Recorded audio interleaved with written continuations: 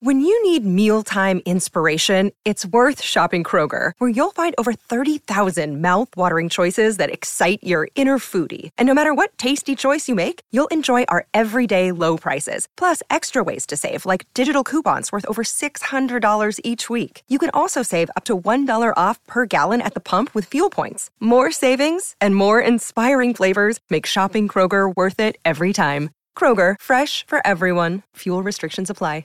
Another day is here, and you're ready for it. What to wear? Check. Breakfast, lunch, and dinner? Check. Planning for what's next and how to save for it? That's where Bank of America can help. For your financial to-dos, Bank of America has experts ready to help get you closer to your goals. Get started at one of our local financial centers or 24/7 in our mobile banking app. Find a location near you at bankofamerica.com/talktous. What would you like the power to do?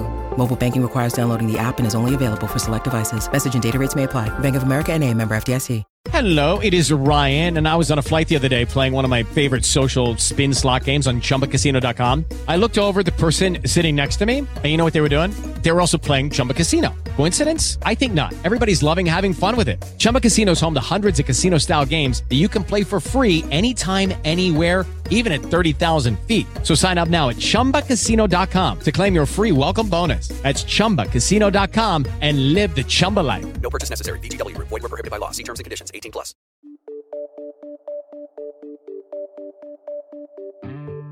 Hello, everyone, and welcome back to Perpetual Chess. Before we introduce our returning guests, I wanted to give a quick shout out to our presenting chess education sponsor, Chessable.com. Chessable, of course, utilizes spaced repetition to help you learn opening patterns and tactics. It quizzes you repeatedly. I beefed up my Chessable favorites page, so if you don't know where to start with Chessable or you need a new recommendation, if you now go to the Perpetual Chess favorites page, I describe each of my favorite courses, even give rating guidelines. Maybe our guest course is going to make the list. We'll see.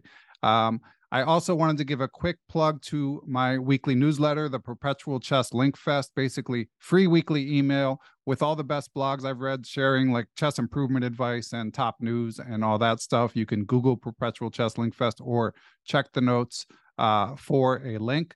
But let's bring you to our guest without further ado. He is a return guest, of course, a chess YouTuber, commentator, Twitch streamer, Chess Streamer of the Year award winner this year, a retired OTB player, a soon-to-be author, soon-to-be chessable author of the Gotham Chess 1 E4 repertoire.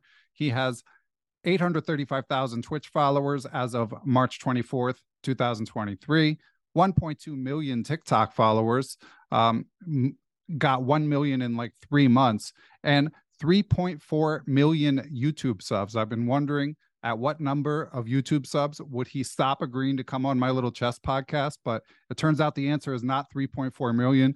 Without further ado, let's welcome Gotham Chess. I am Levy Rozman, back to the pod. Welcome, Levy. Thanks for having me, Ben. My goal is every time I come, it's going to be you have to have a longer and longer intro. You can take out retired over the board player. That's one of my least successful accomplishments.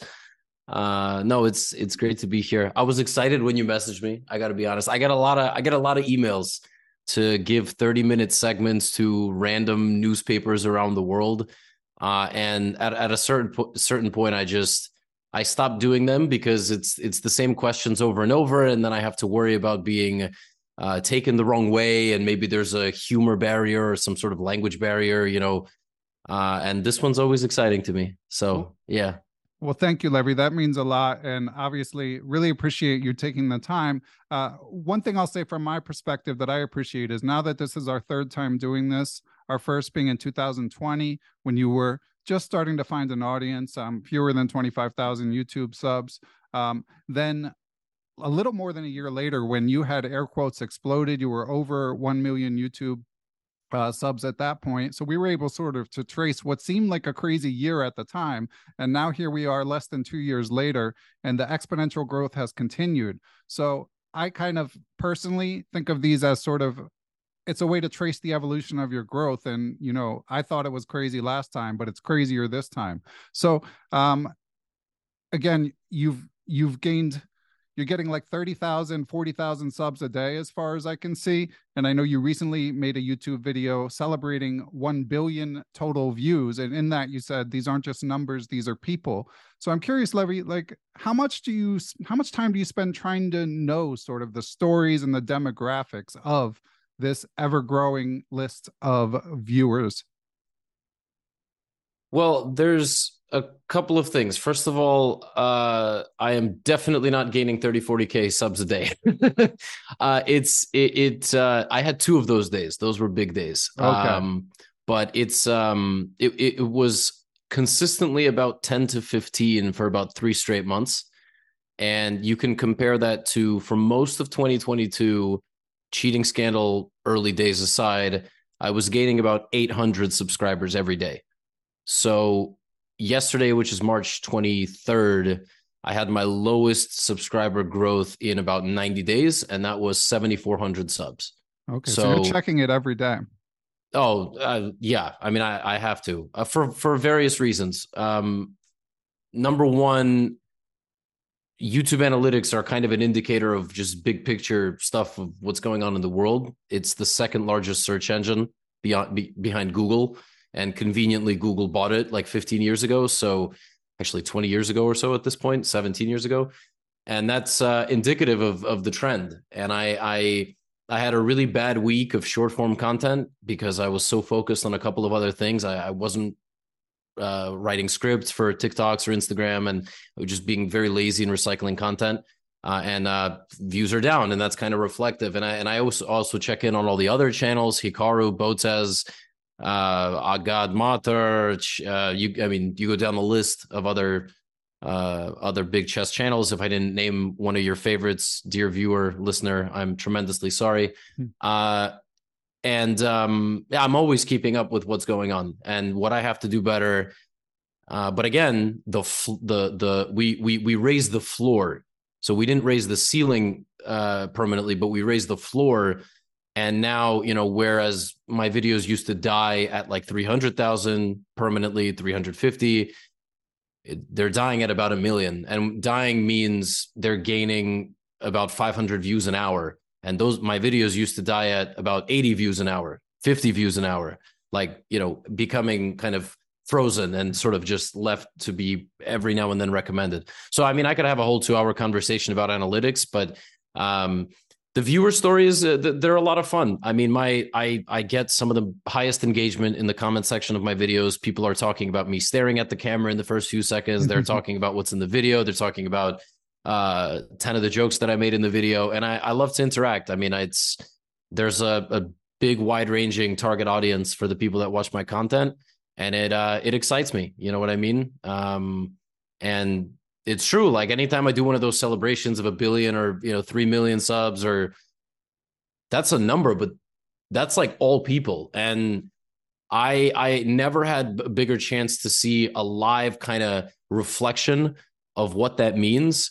The 2 times that I had that was at Chess Boxing, when it was a packed arena of thousands of people, not cheering for me, but just cheering for the spectacle of the chess boxing.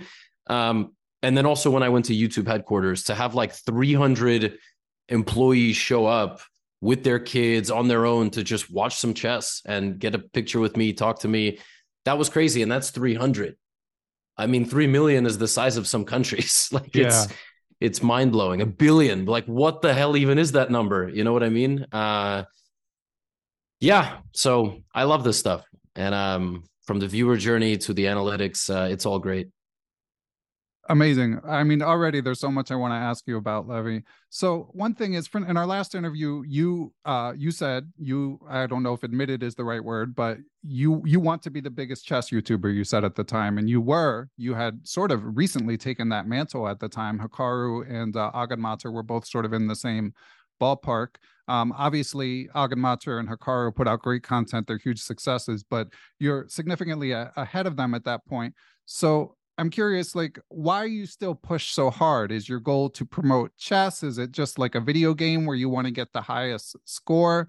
Like, what animates your focus on growth as opposed to sort of just general doing your thing and let the chips fall where they may?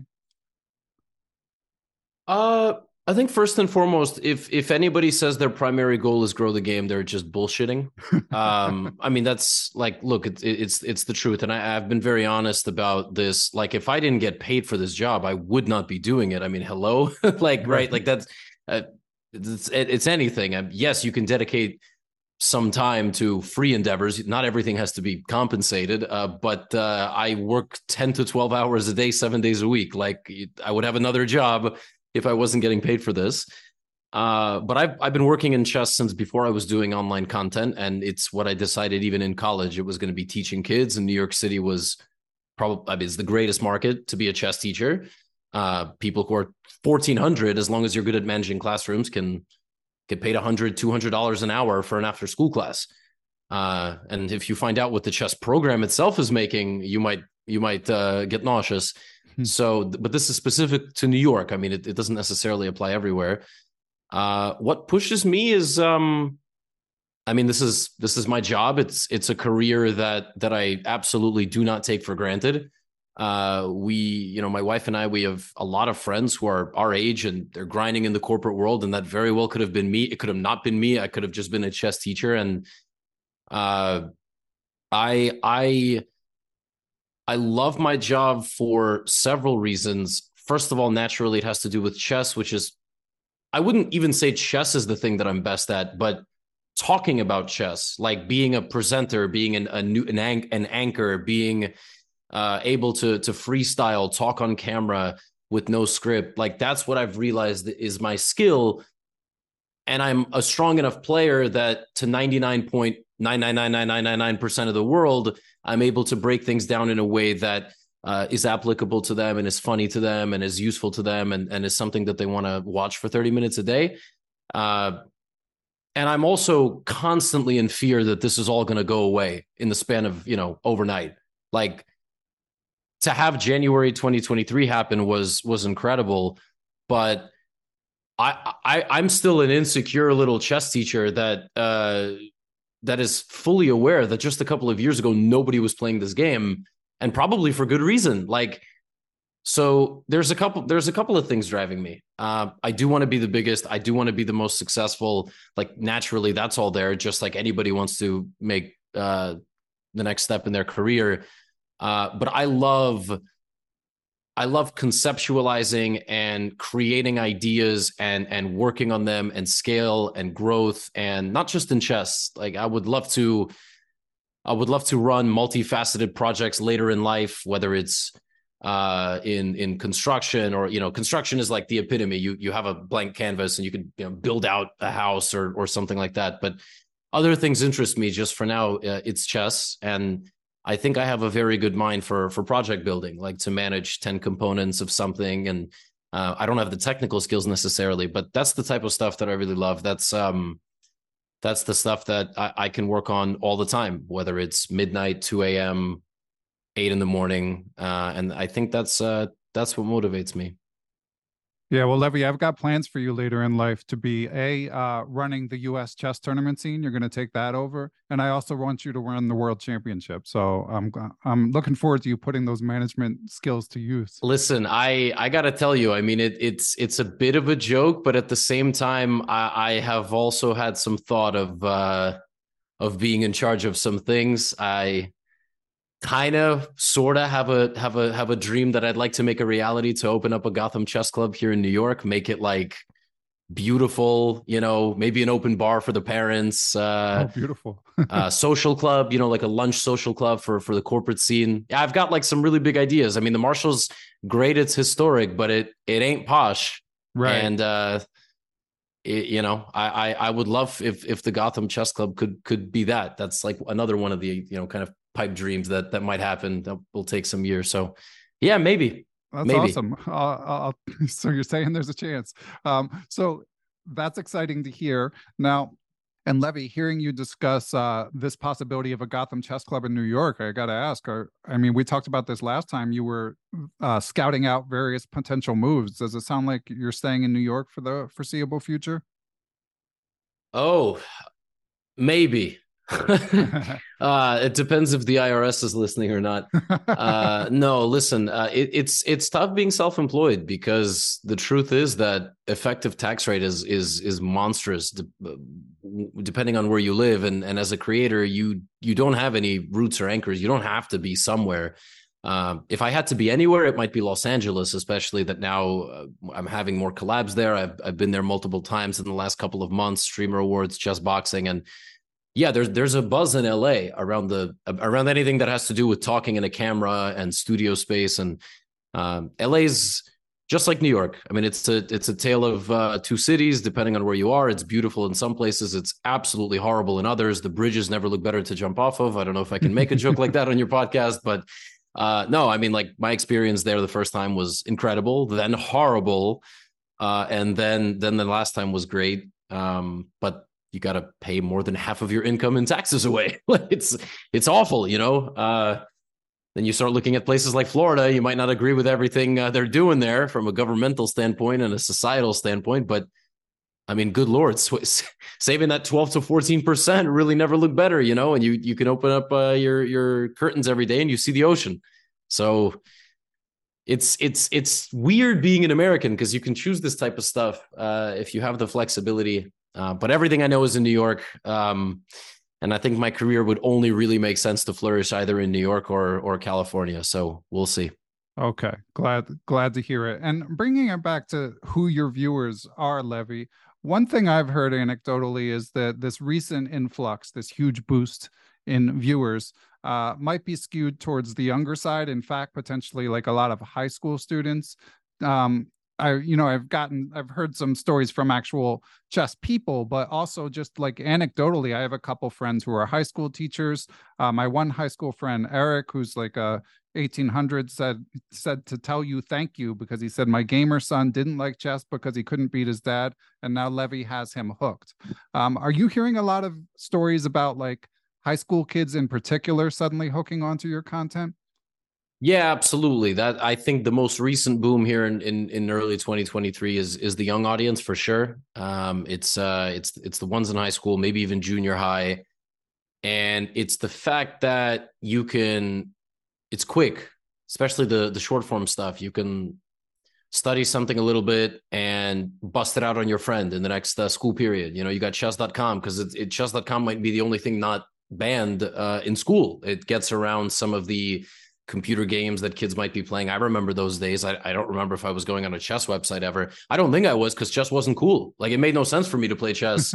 I was afraid I was going to get made fun of. Like, you know, the self-respect and self-esteem you have as an adult, if you had that when you were 12 and you didn't care, you'd boot up a chess game absolutely at lunch because that's fun. But no, back in the day, I would hide that stuff. I would go home and I would play online or something. But I do think the most recent boom is a young audience, but everyone's getting into it. I get everything: 60 years old, 70 years old, 5 years old, and they're all watching. And I love that. I don't have the level of fame as some of these mega ultra viral Minecraft guys on YouTube or Mr. Beast, but chess is completely ageless. And it's just a totally different type of approach to everything, to all the external products you can sell, like courses or books, something I'm working on, right? And it's amazing, but it's a long form answer. The short form answer is absolutely the young audiences, high school audiences, I think the major demographic of this most recent boom.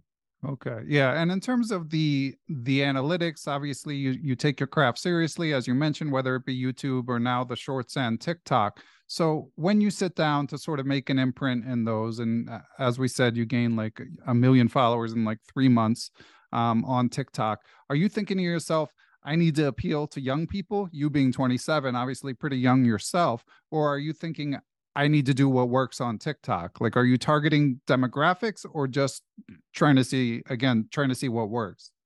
No, I maybe subconsciously, but no, all I try to do, I don't try to target demographics. I try to get into the head of the audience. So I don't know, like I said, maybe that's basically what I'm doing, but I like to think of it as chess is really boring. Okay.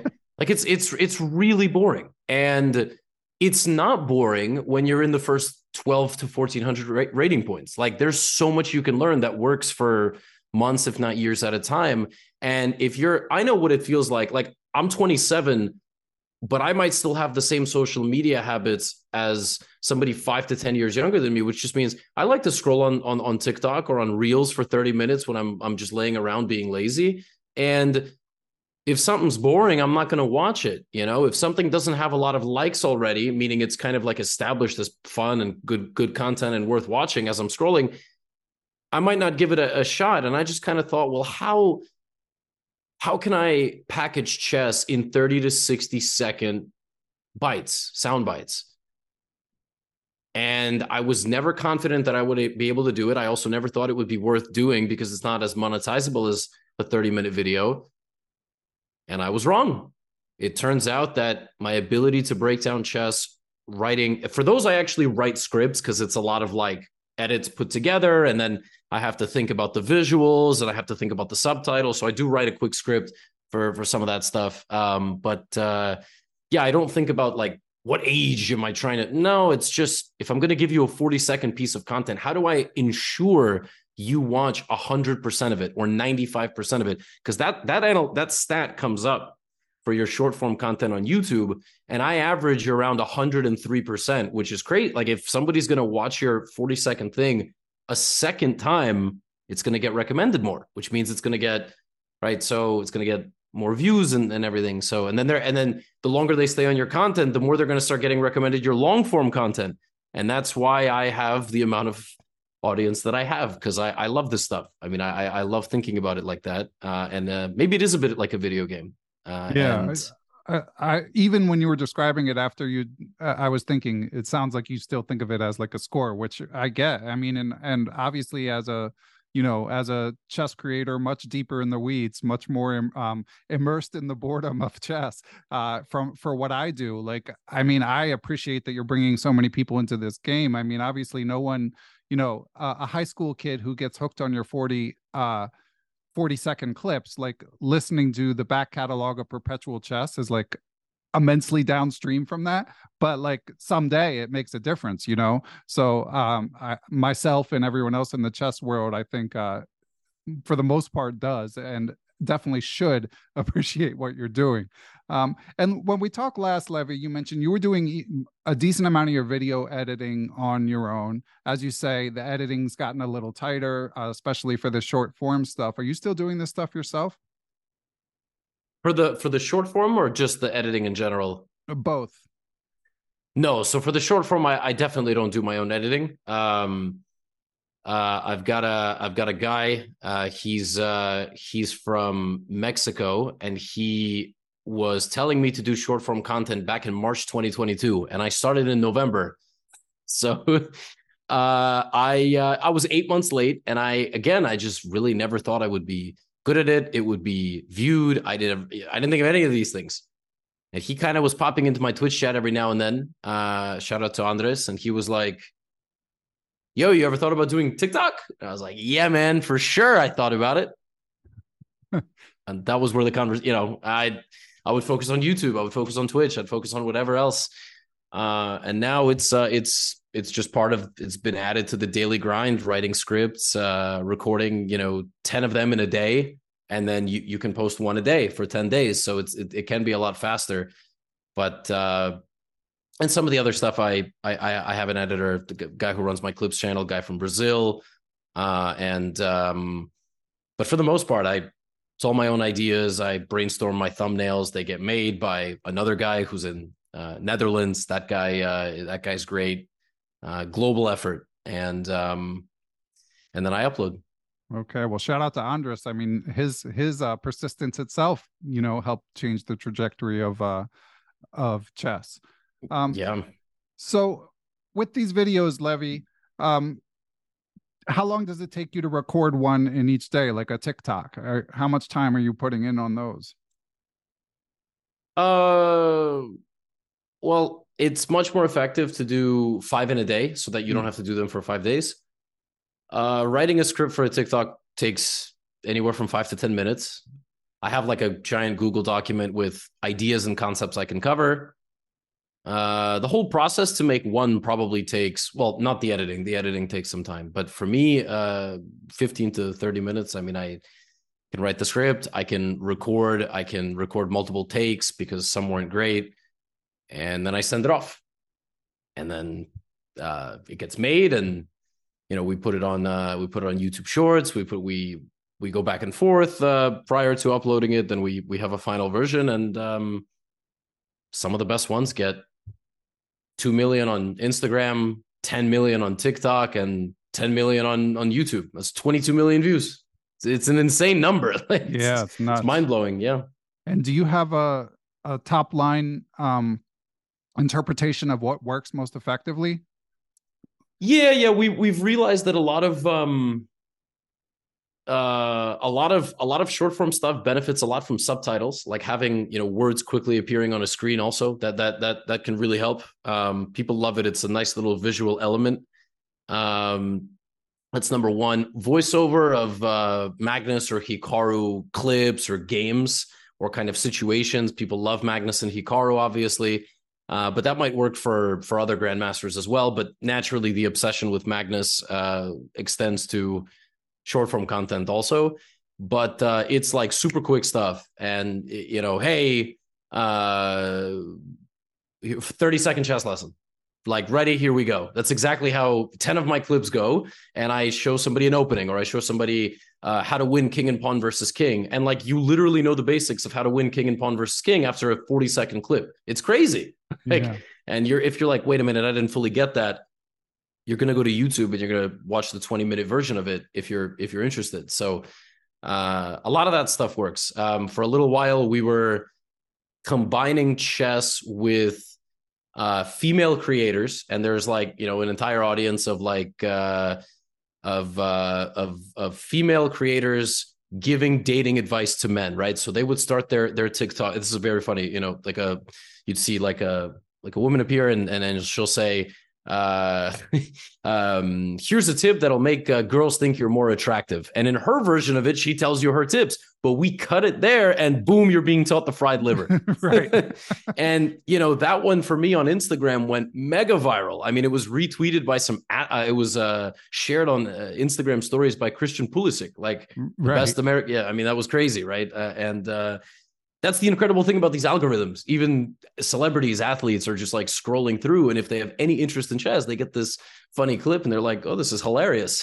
So, there you go. And that's been like single-handedly the one piece of feedback I've gotten in the last couple of months from streamers, creators, and some really famous people who are just like, I can't go on any shorts feed on any platform without seeing your face. And I'm like, I'm really sorry, but that means whatever I'm doing is working. So, right. Interesting stuff. Well, like you, I could nerd out about this content stuff, endlessly, but we also want to respect our hardcore chess audience. And you mentioned Magnus. He obviously, a lot has changed since our interview in 2021, episode 233, for anyone curious, by the way. So his company acquired by chess.com, obviously, with whom you have a partnership as well. So any like closer Magnus affiliation for you? Obviously, you've made jokes in the past about like, how much he contributes to your success in terms of your, we can be real and call it click farming or whatever. You're putting him in the titles, you've got his picture frequently, you're looking for clips. But have you had any one-on-one reaction or interactions with Magnus recently, Levy? Yeah, and I will say it's the same treatment. Something like a Undisputed, right? Skip Bayless and Shannon Sharp or First Take. They're going to cover the Lakers. They're going to cover LeBron versus Atlanta Hawks. No disrespect to Atlanta, but if Magnus does something, says something, or plays somewhere, I don't care if 10 other people are playing in the event. That's we're going to get folks in using Magnus, and then I'm going to show you all the rest of their games. And the reason for that is, if I make Magnus on the thumbnail and I talk about his game in the thumbnail and the title, that video might end up with 850,000 views instead of 400. And that's my job. Love it or hate it, That's the job. I'm going to take the 800 over the 400 as long as I'm not lying to you, as long as I'm not selling you a crypto token, all right, and then rug pulling you, which once you start scaling as an influencer, there's some dangerous abilities that are in your possession, and we see that all the time. Shout out to CoffeeZilla, by the way, for exposing a lot of this stuff. And Magnus in particular, I never messaged the guy. So like I never messaged him. I don't know why. Probably some social anxiety. Probably like I still have a tremendous amount of respect for him and Hikaru and a lot of these like really other top players because, yeah, I'm a YouTuber and I'm quote unquote famous or whatever, but I'm a chess fan. Like at the end of the day, I'm a chess fan and these guys still are intimidating to me. Like they're still the best in the world at this thing that I've also dedicated 20 years of my life to. I in no way, shape or form, when I talk to them, think, oh, I'm better than them. I'm more famous. Like I've had a more profound impact on chess. I have none of those thoughts. I'm like, I look up to these guys. And that's why, by the way, I get really sad, truly, when they make fun of me. It's, like and it happens all the time. Like they diminish me because I'm an IM or I got clickbait or whatever. I'm making fun of low elo chess, which is obviously a big inside joke in my community. I get super sad about that stuff, because I really respect these guys and it would be great to be friends. It would be great to be friends with them or on good terms with them. And I think I'm on decent terms with them, but a lot of them will make fun of my Chessable course or whatever. I mean, and it's all veiled under, some positive spin, whatever. It's like, but it makes me a bit sad. Magnus specifically, I finally decided like, you know what, screw this. I'm going to send him a DM. This happened. I don't even remember. I think it was before Tata Steel. So about 3 months ago. And he was actually, I wrote him a really long message because I figured this is the best way to introduce myself. I don't know the guy, right? So I said, hey, man, obviously I'm a huge fan. Let me know if I see you're streaming more. Let me know if you want to do a collab at any point. And thanks for everything you do for chess. And he wrote me back one line. And it was to the tune of, too much sucking up. Let's just talk. And I was like, it's like, you know what I mean? It's you can't just win, yeah. I mean, there's nothing I can do. But he seems like a normal dude, and I haven't bothered him since Tata Steel. He was in Toronto with the Chess Bros for a bit. I'm still kind of like mildly terrified of the guy because I just now he's in his training camp. But I think we'll do some sort of collab. He's collab with other streamers and. Yeah, we'll see. But it's tough because one day he's streaming and he's like, Levy, my boy. And the next day he's like making jokes about my courses. And I there's no way to get a read on the guy. You just that's the scary thing about all top chess players. I have no idea what's actually going on in their heads. Yeah. Well, Magnus, I feel that way in particular. But I mean, basically, it seems like he's not. I mean, Hans Niemann's story notwithstanding, generally the vibe you get is he's not like a super judgmental grudge holding type. So you got to have thick skin to be as famous as him. Yeah, I think so. Makes a lot of sense. So of course, discussing Magnus makes me think of the World Championship, Levy. Yesterday, again, we're recording this on March 24th. It'll be out probably in about 10 days. You tweeted, the World Chess Championship begins in 2 weeks, just reminding you in case you've not heard anything about it. So, and of course, there will have been a preview pod on Perpetual Chess, but it is surprising. And I'm just curious, like, how much of that do you think is due to the lack of Magnus compared to other factors? Yeah, and then today I tweeted, daily reminder that the World Chess Championship begins on April 9th. I'm just an unpaid marketing intern. I missed that one. Yeah. It's really bad. And I've got thoughts on the whole thing. First of all, Magnus stepping away is a wild one. I think there's a lot of things that the public doesn't know. There's so many components to answer this question. So I think I'll start like this. 99% of the chess fans in the world right now were not chess fans 3 years ago. Can we agree on that? You know better than me, but I'd say above 90 for sure. Above 90, right? Yeah. And I'm going to say it's 99 because it's millions. It's like potentially dozens, if not hundreds of millions of people who know what a Magnus Carlsen is. If you said anal beads, they would like right. they would think of chess in some capacity, right? I don't know how family friendly the pod is supposed to be, but Yeah, like that's number one, and I think they're getting into chess through content creators and from Twitch and live streaming and some of these events and short form content or whatever it might be. Their friend playing Queen's Gambit. They completely do not understand who organizes things like the World Chess Championship. They do not know FIDE. They do not know the history of FIDE. They do not know the political affiliation of FIDE. They don't know any of the stuff. So just to them, they sit around. They might not even know what a FIDE is. They think chess.com is like the biggest entity or whatever. And then they find out, okay, there's a world championship. There's Magnus. But like now he's stepping away.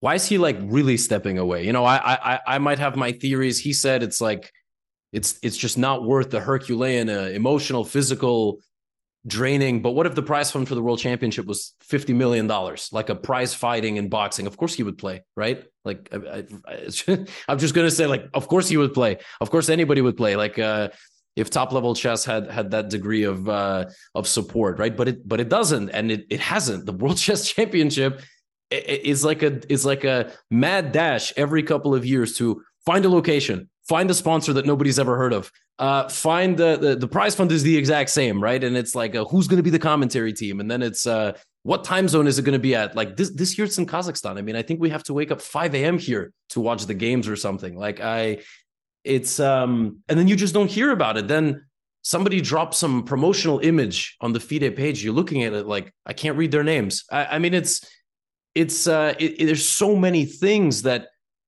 can be marketed so much better. Chess.com has done an excellent job. That's why everybody in high school is playing on chess.com and interacting with chess.com and finding their way to YouTube. It's because it's all out there. It's because we know how the audience wants to approach the game, how, like, what they want to see, short form content, long form content. Yeah, look, like, in a vacuum, saying that this is not real. The player who wins this match is not truly the best player in the world. Yeah, of course. Is he the world champion though? Yep. Both things can be true. Both things can be true. I don't know what to tell you, right? Like, and I think we should just hype it up and build it up. And I saw Kasparov, and I mean, Kasparov is saying it's, you know, I forgot his exact quote, but paraphrasing, like, this is not really the world championship for me. Yeah. Just hype up the event. It's all we got. Yeah. Like, you know, it's all we got. And of course it's a misfortune. Of course it's terrible that Magnus is not playing, and we will never really truly know what the actual genuine, you know, behind the scenes is in the chess world, because it's a bubble. The top level chess world is a bubble, and it's on a different planet entirely than what every chess spectator and fan knows, including myself. I know nothing about the behind the scenes of top level chess and FIDE, and I'd like to keep it that way because ignorance is bliss. Gotcha. But you are going to cover it on your channel. You'll do game recaps. I'll do game recaps. Yeah, I mean, the whole thing. Last time it was amazing. I was watching 5 streams at the same time. I was dissecting variations that Vichy was saying, Fabi was saying, Magnus every time he would join, and I would put it all into a big study. So when the game was done, the last move was made, I would hit record right then and there because I didn't need to review anything. I knew everything, and I was the first to post 90% of the time. And to this day, I mean, some of those videos are getting positive comments and views. So and you're gearing up to do the same thing for this one. Oh yeah, absolutely. And who's your pick? Ting or Nepo? I want to give a 55%, like a slight favorite to Jan. What about you? That's what everyone I've asked has said. And Fabiano said it on C Squared. Yeah, I mean, I might even go slightly higher, 60%, but what's the difference? But basically, yeah, I mean, there's just so many questions surrounding Ding. I feel like, and his chess skill is not the question, but everything else. Exactly. And I think it's obviously a tale of two kind of styles. Like Nepo can be a bit more wild, a bit more unpredictable maybe than Ding, but Ding is also learning a lot of different openings. And I love seeing kind of the expansion of the repertoires of these players in the months, year leading up to the match. But Yeah, I the best way I can describe it is Jan has already been there and his opponent was Magnus. Now Jan is there again and he's not playing Magnus. It just seems like a bit of an advantage. He knows what it takes. He knows what all the things he did wrong, and Ding doesn't. Ding is kind of the fresh one now. He's the nepo of previous, and obviously his opponent is also not Magnus, where it could have been otherwise. But still, I think slight nod to nepo. But listen, maybe we'll see more decisive games, more back and forth, and we won't just kind of sit around waiting for when Magnus is finally going to win another title. Yeah, it'll be interesting in that respect. I'm definitely interested in the stylistic matchup and the fact that it's such a close rating matchup. So I'll talk myself into it for sure. But by the time the match is on, and I look forward to your YouTube recaps. Now, Levy, another big change from our interview in 2021. As I mentioned in the intro, I was reviewing that interview, and a lot of it was about your tournament chest, which was ongoing at the time, the ongoing saga of your brief but entertaining GM pursuit. How do you reflect on that time where you were traveling, playing a lot of tournaments, trying to get the GM title, and then just decided, all right, this is not the best use of my time, or whatever your reasons were, some of which you stated publicly? Yeah, there was a couple of things. It was I think I still really enjoy and maybe even love the feeling of an upcoming tournament, the unpredictability, like who are my opponents going to be, what kind of games am I going to get myself into, what beautiful disaster can I create on a board, or things of that nature. I still love that feeling of a tournament coming up, and I think a lot of chess players can relate to that excitement, nervous energy, kind of like a fight, and that part of me probably still exists. The problem is I have to be a realist, and I was not putting in anywhere near the amount of work. I was letting kind of like the thought of the tournament, the romanticizing of competitive play, and the thought of, I know I'm a really good player. Like I really know that. And the problem is, for me, the sweetness of victory is routine.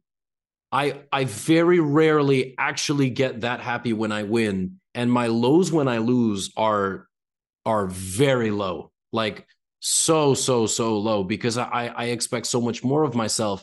But there's a disconnect. I am not putting in anywhere near the amount of effort and work that is necessary in the preparation and the study to get to that level that I think I am in my head.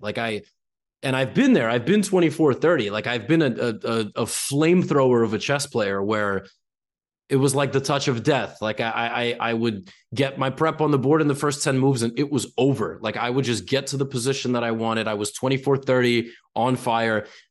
But between having a massive adrenaline dump where I never even thought I would be an international master, like I got the I am title, and that was sort of like where I completely stopped working. I just sort of that was a massive drop off for me. And you can only imagine, right? Like that was my life goal. Can you imagine being the 5-time world champion and the GOAT for like 10 years? Yeah. Like you can only imagine. But I had that disconnect between not working anywhere near the level I had to. And I was going up against young competition who was putting in the work, putting in the time, and not just on their openings, on their instincts, on their tactical awareness, positional awareness, defensive capabilities, and the focus and the psychology of playing a 4-hour game. And so I just had too many of those types of moments where I got my prep on the board and I was so confident and I just had such a great position. And then I would slowly let it slip and I would end up losing. And that, like, I just couldn't handle that. I just absolutely couldn't handle the same type of failure and the same type of setback so many times. Like I had a couple of games like that. One of them was against Ryo Chen, and it's so hilarious to talk about stories where you're losing to an 11-year-old that's barely looking at the board, that's like, looking around the room 50% of the time that the game is going on. And I spent months preparing that line. I finally got a chance to play it over the board. I was +2 on move 15 and I lost. And then now the prep is out there that I play this line. It's in the database. Everyone's going to know. What a waste of time. What a waste of effort. 50 blitz games that I played preparing this line.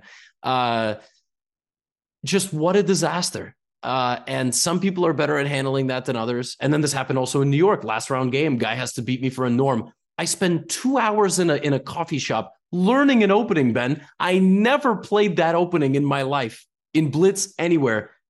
Found the guy's anonymous account, prepare for him, learn a line, show up, -1, move 15 with black, lose. Just fall apart. Just can't stay focused for the whole time, make an accuracy. I can't do it anymore. You know what I mean? Like, it's just not worth it. And it's terrible. Like, I'm physically exhausted. I'm like not eating well. I'm not sleeping well. I don't want to see any humans. I just want to sit in an isolation chamber, just with my own thoughts. It's not good for my mental health. Maybe at some point in the future when I can dedicate the time and effort and I'm not actively thinking about all the things I'm missing out on doing, but it's tough. We're not going to put that part in the clip for your chess tournament tour about how torturous the whole thing is. But obviously, it's relatable. I mean, I think to a degree, everyone who's not a scholastic up and coming player feels that. I mean, you might love it and you might persevere and you might decide, on balance, I get more joy out of it than suffering. But this idea of there not being nearly enough time, I think, is pretty universal for those of us trying to compete in tournaments. I agree.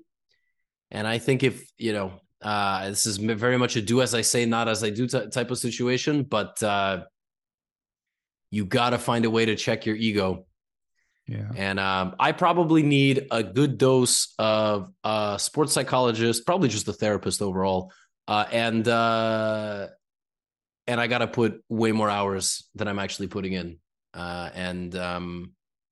Probably my actual playing ability is about 24-20, like 24-30. And then to make that last push up to Grandmaster is stop throwing away games to good players. Like, get the half points off the Grandmasters, get a win here and there off the Grandmasters. When I sit down to play a Grandmaster, I in no way, shape, or form think I'm going to win. Like, I never think I'm a better player.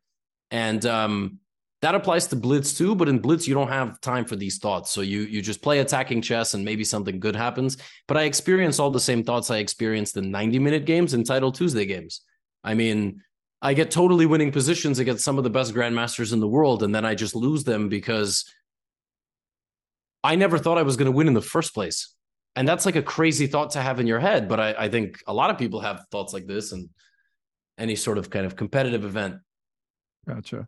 All right. Well, we have a related question from a Patreon supporter of Perpetual Chess. Those who support the pod can send in questions for our guests. So obviously we've got a few to work in for you, Levy. But this one I thought you might find interesting because you've got a bit of, you took a break from tournament chess when you were younger. You're taking a break, possibly a permanent break, remains to be seen now. But anyway, without further ado, I will read you the question from Ben Stotts. Thanks for supporting the pod, Ben. He says, as an entertaining creator and former teacher, he's curious on your thoughts on the best way to encourage improvement and stick-with-itness for scholastic players. Ben is a chess dad whose kid is a fairly strong player, 1,500, and has only been playing a couple years, but he's starting to see him increasingly stressed by tournament play, and his kid prefers video games or YouTube to actually playing or studying chess. He said it seems like a tight wire act between letting a kid be a kid, but risking being too lax, or being a psycho New York City chess parent, he says, who are out there, as Levy, you have seen.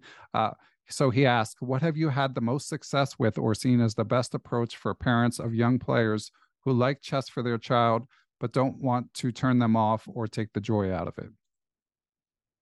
Man, this is a tough question. And I would preface it by saying I in no way, shape, or form will pretend to be the right authority to give you parenting advice, right? Like the only thing that makes me able to answer this question is the chess component. I mean, it's Well, you were a top scholastic player and you were a teacher, so don't sell yourself short. no, but it's a tough one. I mean, you have kids, right? Like if you see things, stress them out, right? But it's the thing that they're the best at of all the things that they do, and they've spent so much time. And there's a lot here, right? So first of all, I didn't have parents that involved in my chess, and also my parents split when I was young. So, and chess is a very individualistic activity. So I almost didn't play any chess from 12 to 15 because I had hit my own plateau. It was not fun for me anymore. I wasn't getting better without putting in a huge amount of work. And that was the kind of kid I was. I'm an adult now, and I do wish that maybe somebody sat me down between 12 and 15 and made me work and got me a good coach that I would listen to, that would have a good impact on me. But butterfly effect, who knows? Maybe in that timeline, I'm in jail. You know what I mean? I would love to sit here and say that was probably the right thing to do, but I also took a break, and sometimes you need to have some form of mental maturation that goes on to succeed. I've known kids that were brilliant, could solve puzzles faster than everybody else, were great at beating their older siblings and older kids in class, and tournaments just made them panicked like I've never seen before, and they forgot everything. And if you kept sending them to tournaments, they would completely stop playing chess. So I knew a few kids like that. So it really depends, right? Every situation is a kind of a case by case thing. I would just say you have to extract what you actually find fun out of the activity. And kids are not able to make permanent decisions because they haven't lived at all. They don't know what it means what it feels like to drop things completely and then regret it years later. They've only been around for years. Like they don't know. They don't know what that feels like. So trying to break things down for them in a way that like they will understand, making references to things they actually will understand, to things that are valuable and meaningful to them. And if that's like learning a couple things here and there, just without the tournament competition, that could be one element of it. And then letting them play tournaments when they feel like they're ready, or incentivizing them in a way that's like, you might know what's best for them, and they're just super stubborn and young and they don't really know. So finding some sort of middle ground or incentive or positive reinforcement where it's like, if they stick to this, everything's going to be fine. Like everything's going to be fine, and they're going to keep growing, and they're just in their own head. That's another way, but it's a serious problem. And if it's just like laziness and a lack of work, that's one thing. If it's truly like a mental health thing, a stress thing, that's an entire thing entirely. I'm not qualified to speak on, what's necessary there, but I've seen it all. Yeah. Like I have seen it all. I have worked with some really awful parents. I like to their kids and to, we're spending time and money on you, and you're not succeeding in your tournaments. Like, we're going to pull you out. I've seen it all. All right. I have seen it all teaching chess to kids, and don't be that parent. But at some point you may need to put your foot down, especially depending on your kid and your situation. Like if it's not a stress thing and it's not really taking a toll on their mental health, they're just struggling just like they will struggle in school with difficult subjects. Don't let them do what I did to my own chess. Just stubbornly not playing for 3 years because, man, my parents don't know anything about the game and I make my own decisions. They'll regret it in the future for sure. So you regret it yourself? Absolutely. I did not listen to any chess coach almost my entire life. Like I basically did not have a chess coach at all. It's hard, Ben. Like when you have your mom's house, your dad's house, your grandma's house, the neutral house, right? Like 3 houses as a kid is weird. There's no authority. There's no role model necessarily. Like to this day, I mean, some people have a relationship with their parents that's extremely close. I am not particularly close with either of my parents. Like I am more close with my grandparents, and reflecting on my childhood and my teenage years, I would have really benefited from something like that. Because I was just I was like a young, confused little idiot, you know, and I was not put in a situation. I had roof over my head, but I was not put in a situation emotionally to succeed or make the right decisions. And yeah, I mean, I firmly believe that if I sucked at chess and had a really, really good coach that got through to me at that age, who knows where my chess could have been. But the timeline that I'm in now, I am happy with, but maybe, I don't know, maybe in that timeline, I am a grandmaster. Yeah, I mean, but that's always the question. You certainly hear people take the approach when they look back on mistakes on their life, where they're like, all right, well, I'm happy with how I turned out. You know, I'm happy with my station in life, so I wouldn't change anything.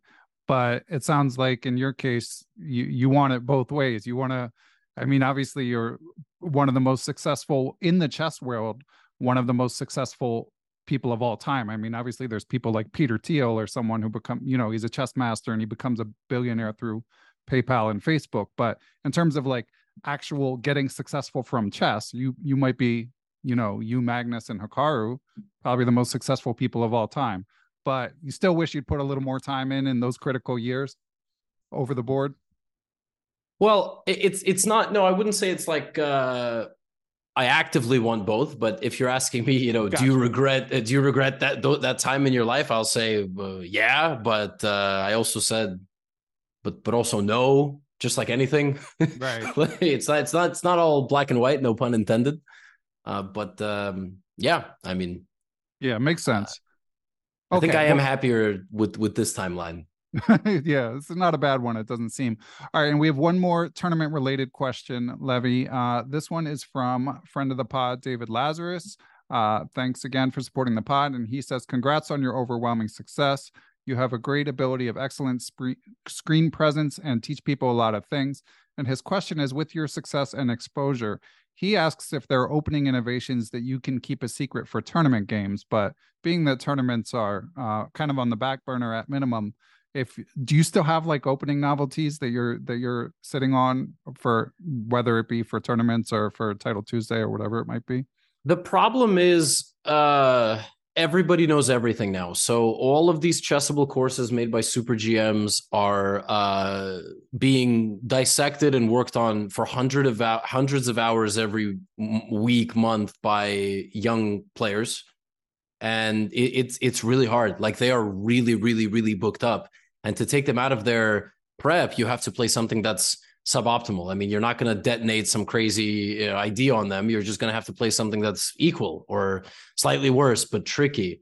No, I by no means have any crazy novelties, but I do enjoy learning new openings all the time. Like I've been working on this chessable repertoire, and I've learned so much even building this repertoire. And I've started playing it in my online games. I'm just beating like 80% of my opponents in some of these lines, and it's a lot of fun. Like I try to play things that fit my playing style, and I love learning different openings and different ideas, but I try to, it's like an addiction. Like every time I get a really good repertoire idea with white and black, I'm like, I'm going to come back to over the board chess. And then I'm like, no, stupid, stop it. Like if I go below 2,300 FIDE, I might literally disappear. So that I always have to stop myself. Makes sense. And I checked out, I got a sneak peek at your chessable course, but not the whole thing. It will be imminent by the time this interview comes out. I saw one of your lines against the Sicilian where you go to knight c3 and take with the queen and then retreat. It looked pretty spicy. Can you reveal like what other lines you cooked up in this course, Levy? Yeah, I could tell you the whole thing. I can tell you the course. What are they going to do, Ben? What are they going to do? They're going to now publish the course?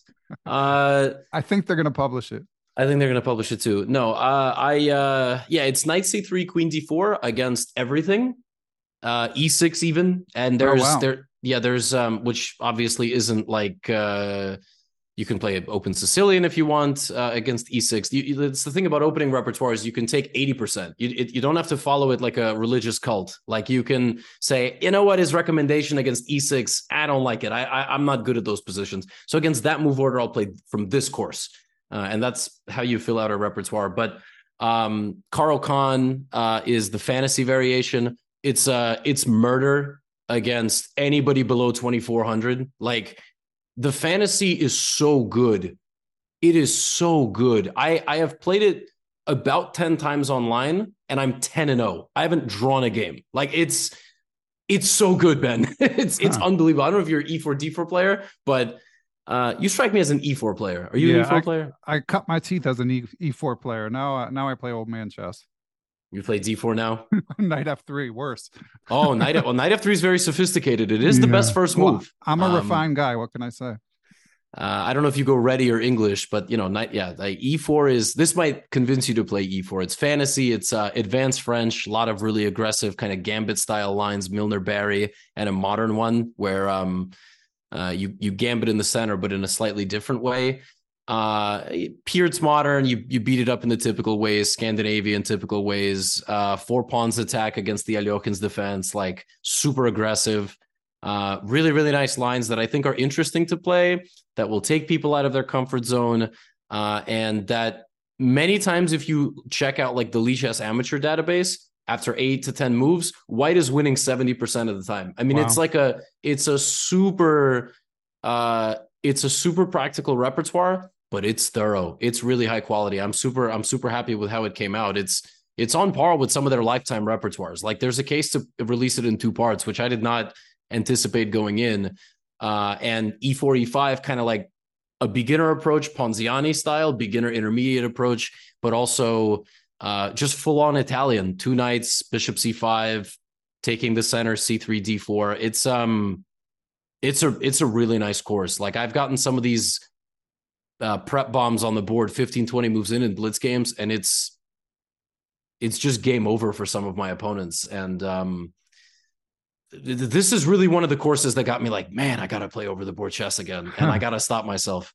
And it sounds like it's geared towards a wide audience, like, because obviously you have a much bigger 0 to 1,000 audience than like anyone else, and a lot of people listening to this podcast, at least general perpetual chess listeners, are many of them are over 1,000, but it's not just for beginners. I would actually feel like a scammer if I marketed it to beginners. I try to even be on it. Like, I understand you're supposed to put out the course and say, this is for everybody up to 2,200. It's not. It's this course. If you're an intermediate player, like, this course is probably around 1,200 to 2,200. I've included some lines in here that have been played by top grandmasters, mid-tier grandmasters, like, who are rising to 26 and 2,700. And there are some really, really unique ideas there of like 18 moves of theory. I mean, that's applicable up to 2,400 FIDE rating.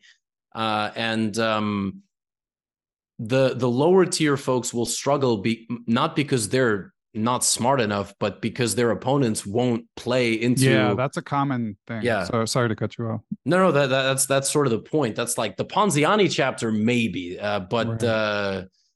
You're not going to get to play your 10 to 15 moves of cutting edge anti-Sicilian theory, because your 1,200 opponent's going to play H6 G5, like, right. Or A6 H6. You know what I mean? And that's the struggle. Because, and like, my approach to courses is completely different from Chessable's approaches to courses, and we just do things differently, and we have a different target audience.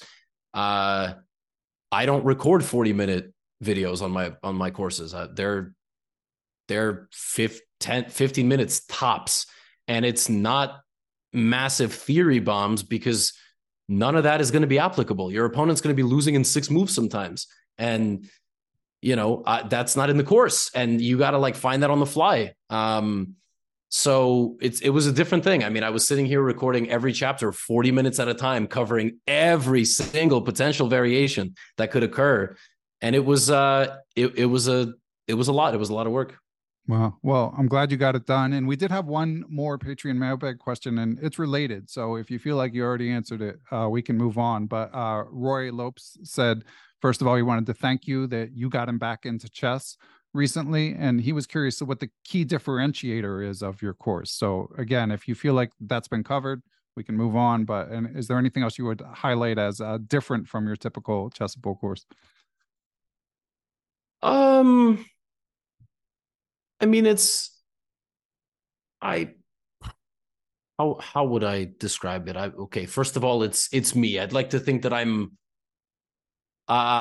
maybe a bit more engaging 30 minutes into a 40-minute video. You know, I'm still maybe cracking jokes even when running on fumes. I think I did it in a very practical way. I have some Chessable courses, okay? And I don't love the move trainer drilling as much as I love the video. I will happily pay for the video and I will watch the video, and then I will frequently kind of analyze on a board as I'm going through the video. I'll rewatch the video. But I'm really good, and I can learn even if it's boring, because the moves themselves, the ideas themselves are fascinating to me, and I can deep dive and go to ChessBase and Stockfish and look at the games myself. And that's the way I would study chess back in the day. And it was applicable because I would be seeing a lot of that on the board too at my level. If you're 1900, it's not the same. The moves might fascinate you and you might still be capable of doing the work on ChessBase and on Stockfish, but the chance of you getting some of that deep prep is not always there. And I tried to do it in a way in my course where I literally would pause in some variations and say, I'm not covering more in the video, okay? You want to go to the move trainer and you want to like drill this, do it, but you just need to understand the branches and the possibilities that can happen before you even get here. Like fundamentally, what is the point of this position? Why are we here? What could have happened before we got here? Okay, what is Black's decision-making process, White's decision-making process to even get to move 12, where we are right now, kind of on our main line? There's so many things that could have happened even prior to this. And I think the point of the course is like to get people to comfortable positions and be able to teach that line of that course to their 5-year-old niece or nephew. Like to just break it down in a way that, yes, it's a lot of theory, but this is the point. We're doing it like this, so we can go here. This is our plan. This is how we attack. This is our target. This is our positional idea. And I think I've done a good job of that. I think like the course is very human. It's very practical. It's a higher level than generally my target audience. It's probably like 1700 is where you're going to start hitting that tipping point of like 60% of this course I can use on a day-to-day basis in my game. 70% of this course. But that's not to say that early intermediate players won't benefit from it too. But I think that's kind of the selling point. Like it's less a very high level PhD college capstone style super GM taught repertoire, and much more like this is probably what you'll see at your weekend 5-round tournament. And I've broken it down for you, and this is how you're going to beat people in 15 to 20 moves. And if they know everything, well, here's how you're going to play the rest of the game. Good stuff. Sounds good. Yeah, I'm thinking about switching back to E4 some, but so I'll check it out and report back, Levy. But this has been awesome. If you're up for it, Levy, I want to hit a few more topics, general life stuff, if you're all right with it. Sure. Awesome. All right, let's hear the story of the YouTube visit. So how did that come about? And I know you mentioned it earlier, but we want more sort of behind the scenes details. Yeah, it came about because I got invited to the Streamer Awards, and I am hardly a streamer. I'm hardly involved in LA creator culture. I'm honestly, Ben, and I don't know, we've talked for like 3 straight years now. I would say maybe I talk a little bit more assertively than I did 2 episodes ago, but I'm still very much the same person. Like maybe you disagree, and but I'm the same guy. Like truly.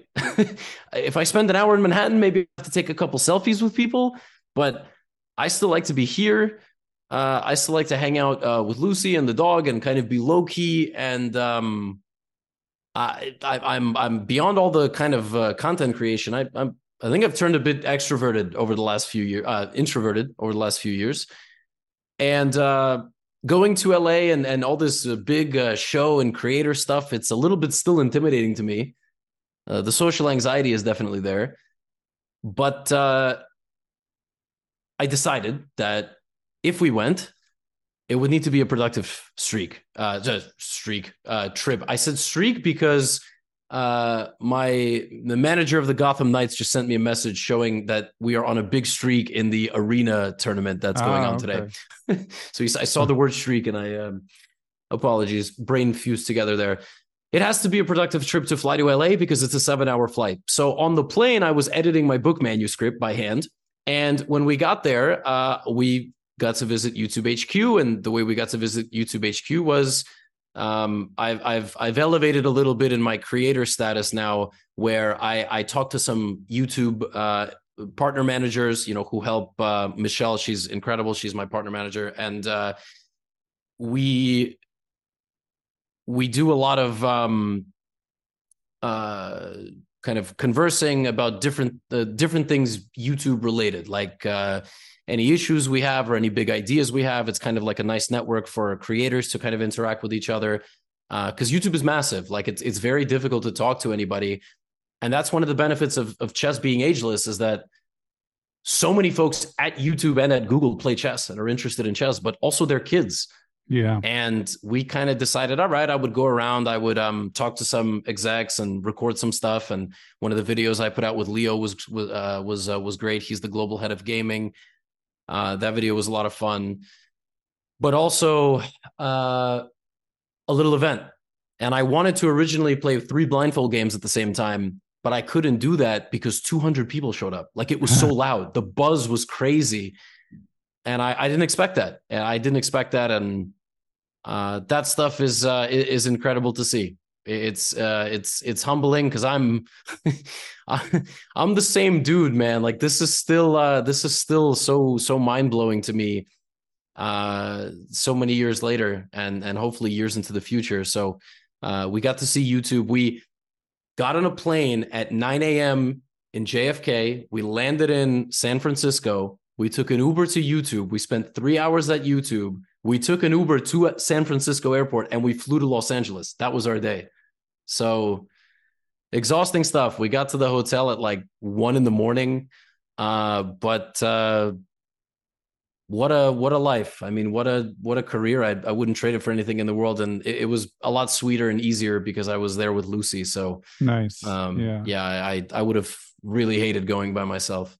Yeah. And last time we chatted, Levy, hearing you discuss like people taking selfies in Manhattan, you said you'd been recognized something like 8 times while you were living, going about your life in New York. I'm guessing that number, I mean, it must be like basically every time you go somewhere now. Yeah.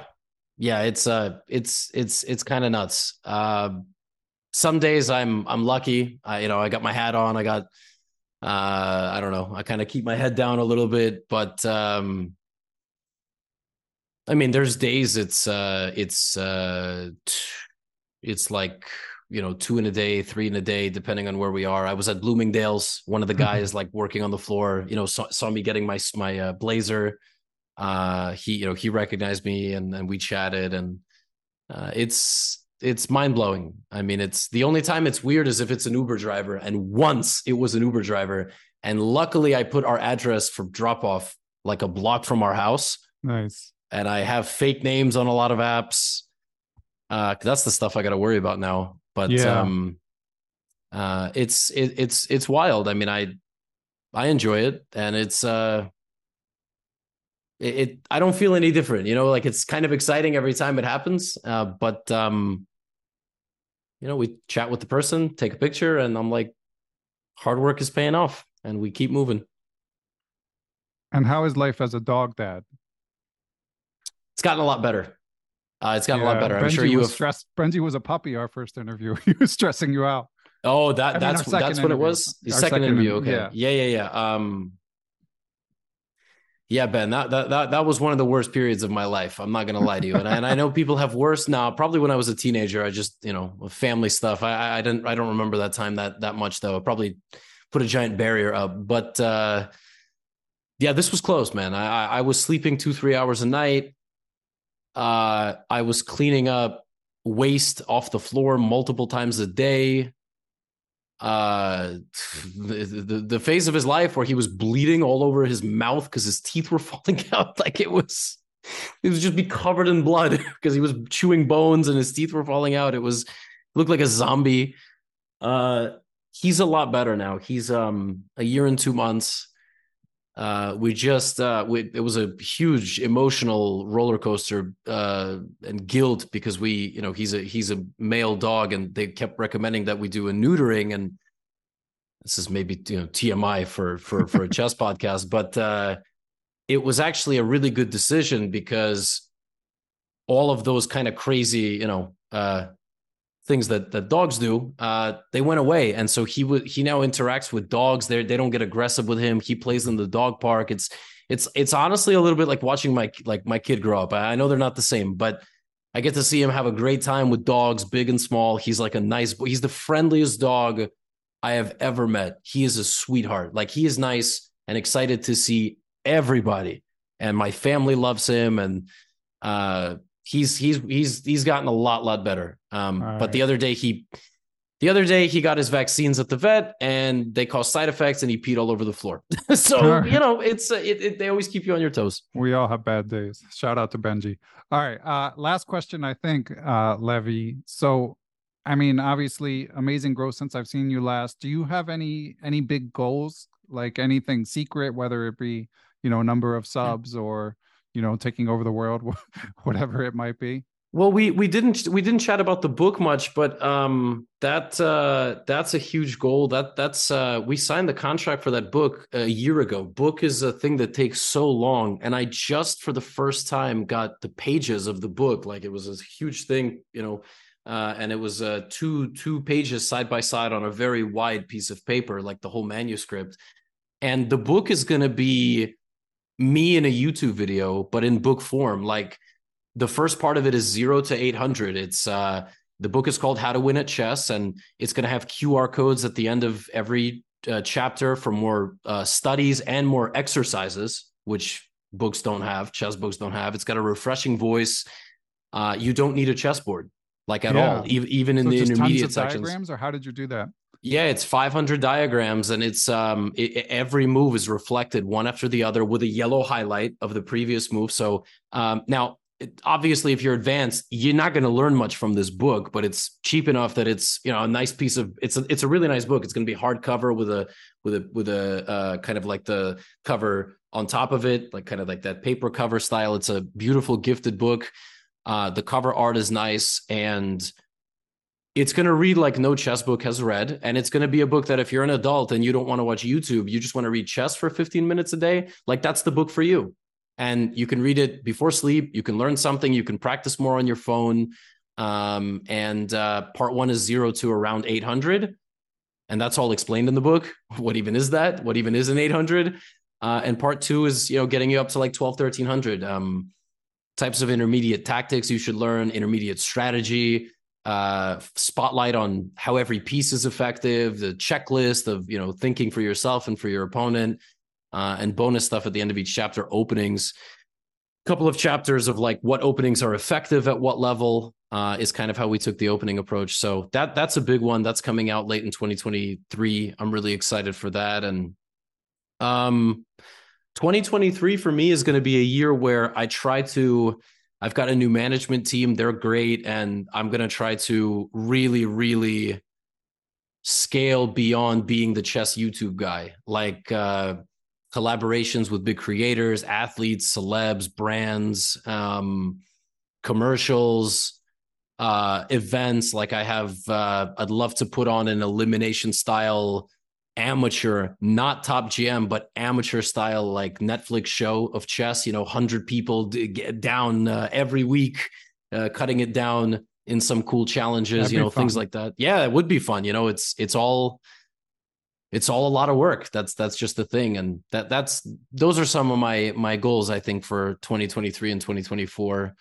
and beyond. The Gotham Chess Club, maybe. Yeah. And, that would be amazing. I'm coming to the opening. Yeah, please do. You are down the door. we don't have a building yet. That's the biggest thing. You gotta buy a building, which is kind of terrifying. But these are all the things on the agenda, and whatever else comes my way. Awesome. Well, Levy, again, congratulations on your success. It's been fun to watch this story unfold, and really appreciate your taking the time for the interview. Thanks for having me. I look forward to the tetralogy, the fourth meeting. What do they call it? It's not the quadology when the fighters meet for the fourth time, but I look forward to the fourth episode. You're the MMA guy. You tell me, but yeah, I mean that 10 million subs or whatever it'll be. Oh God, not 10. It was on pace for 10 for a while, but no, it's it might end with 6 or something. Regardless. I'm happy. I like being the internet's chess teacher. Excellent. Good stuff, Levy. Thanks as always. Thanks, Ben.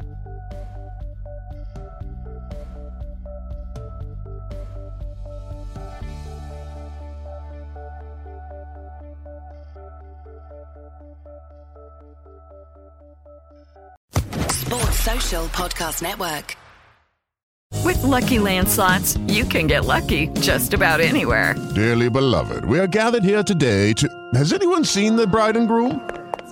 Sorry, we're here. We were getting lucky in the limo and we lost track of time. No, Lucky Land Casino, with cash prizes that add up quicker than a guest registry. In that case, I pronounce you lucky.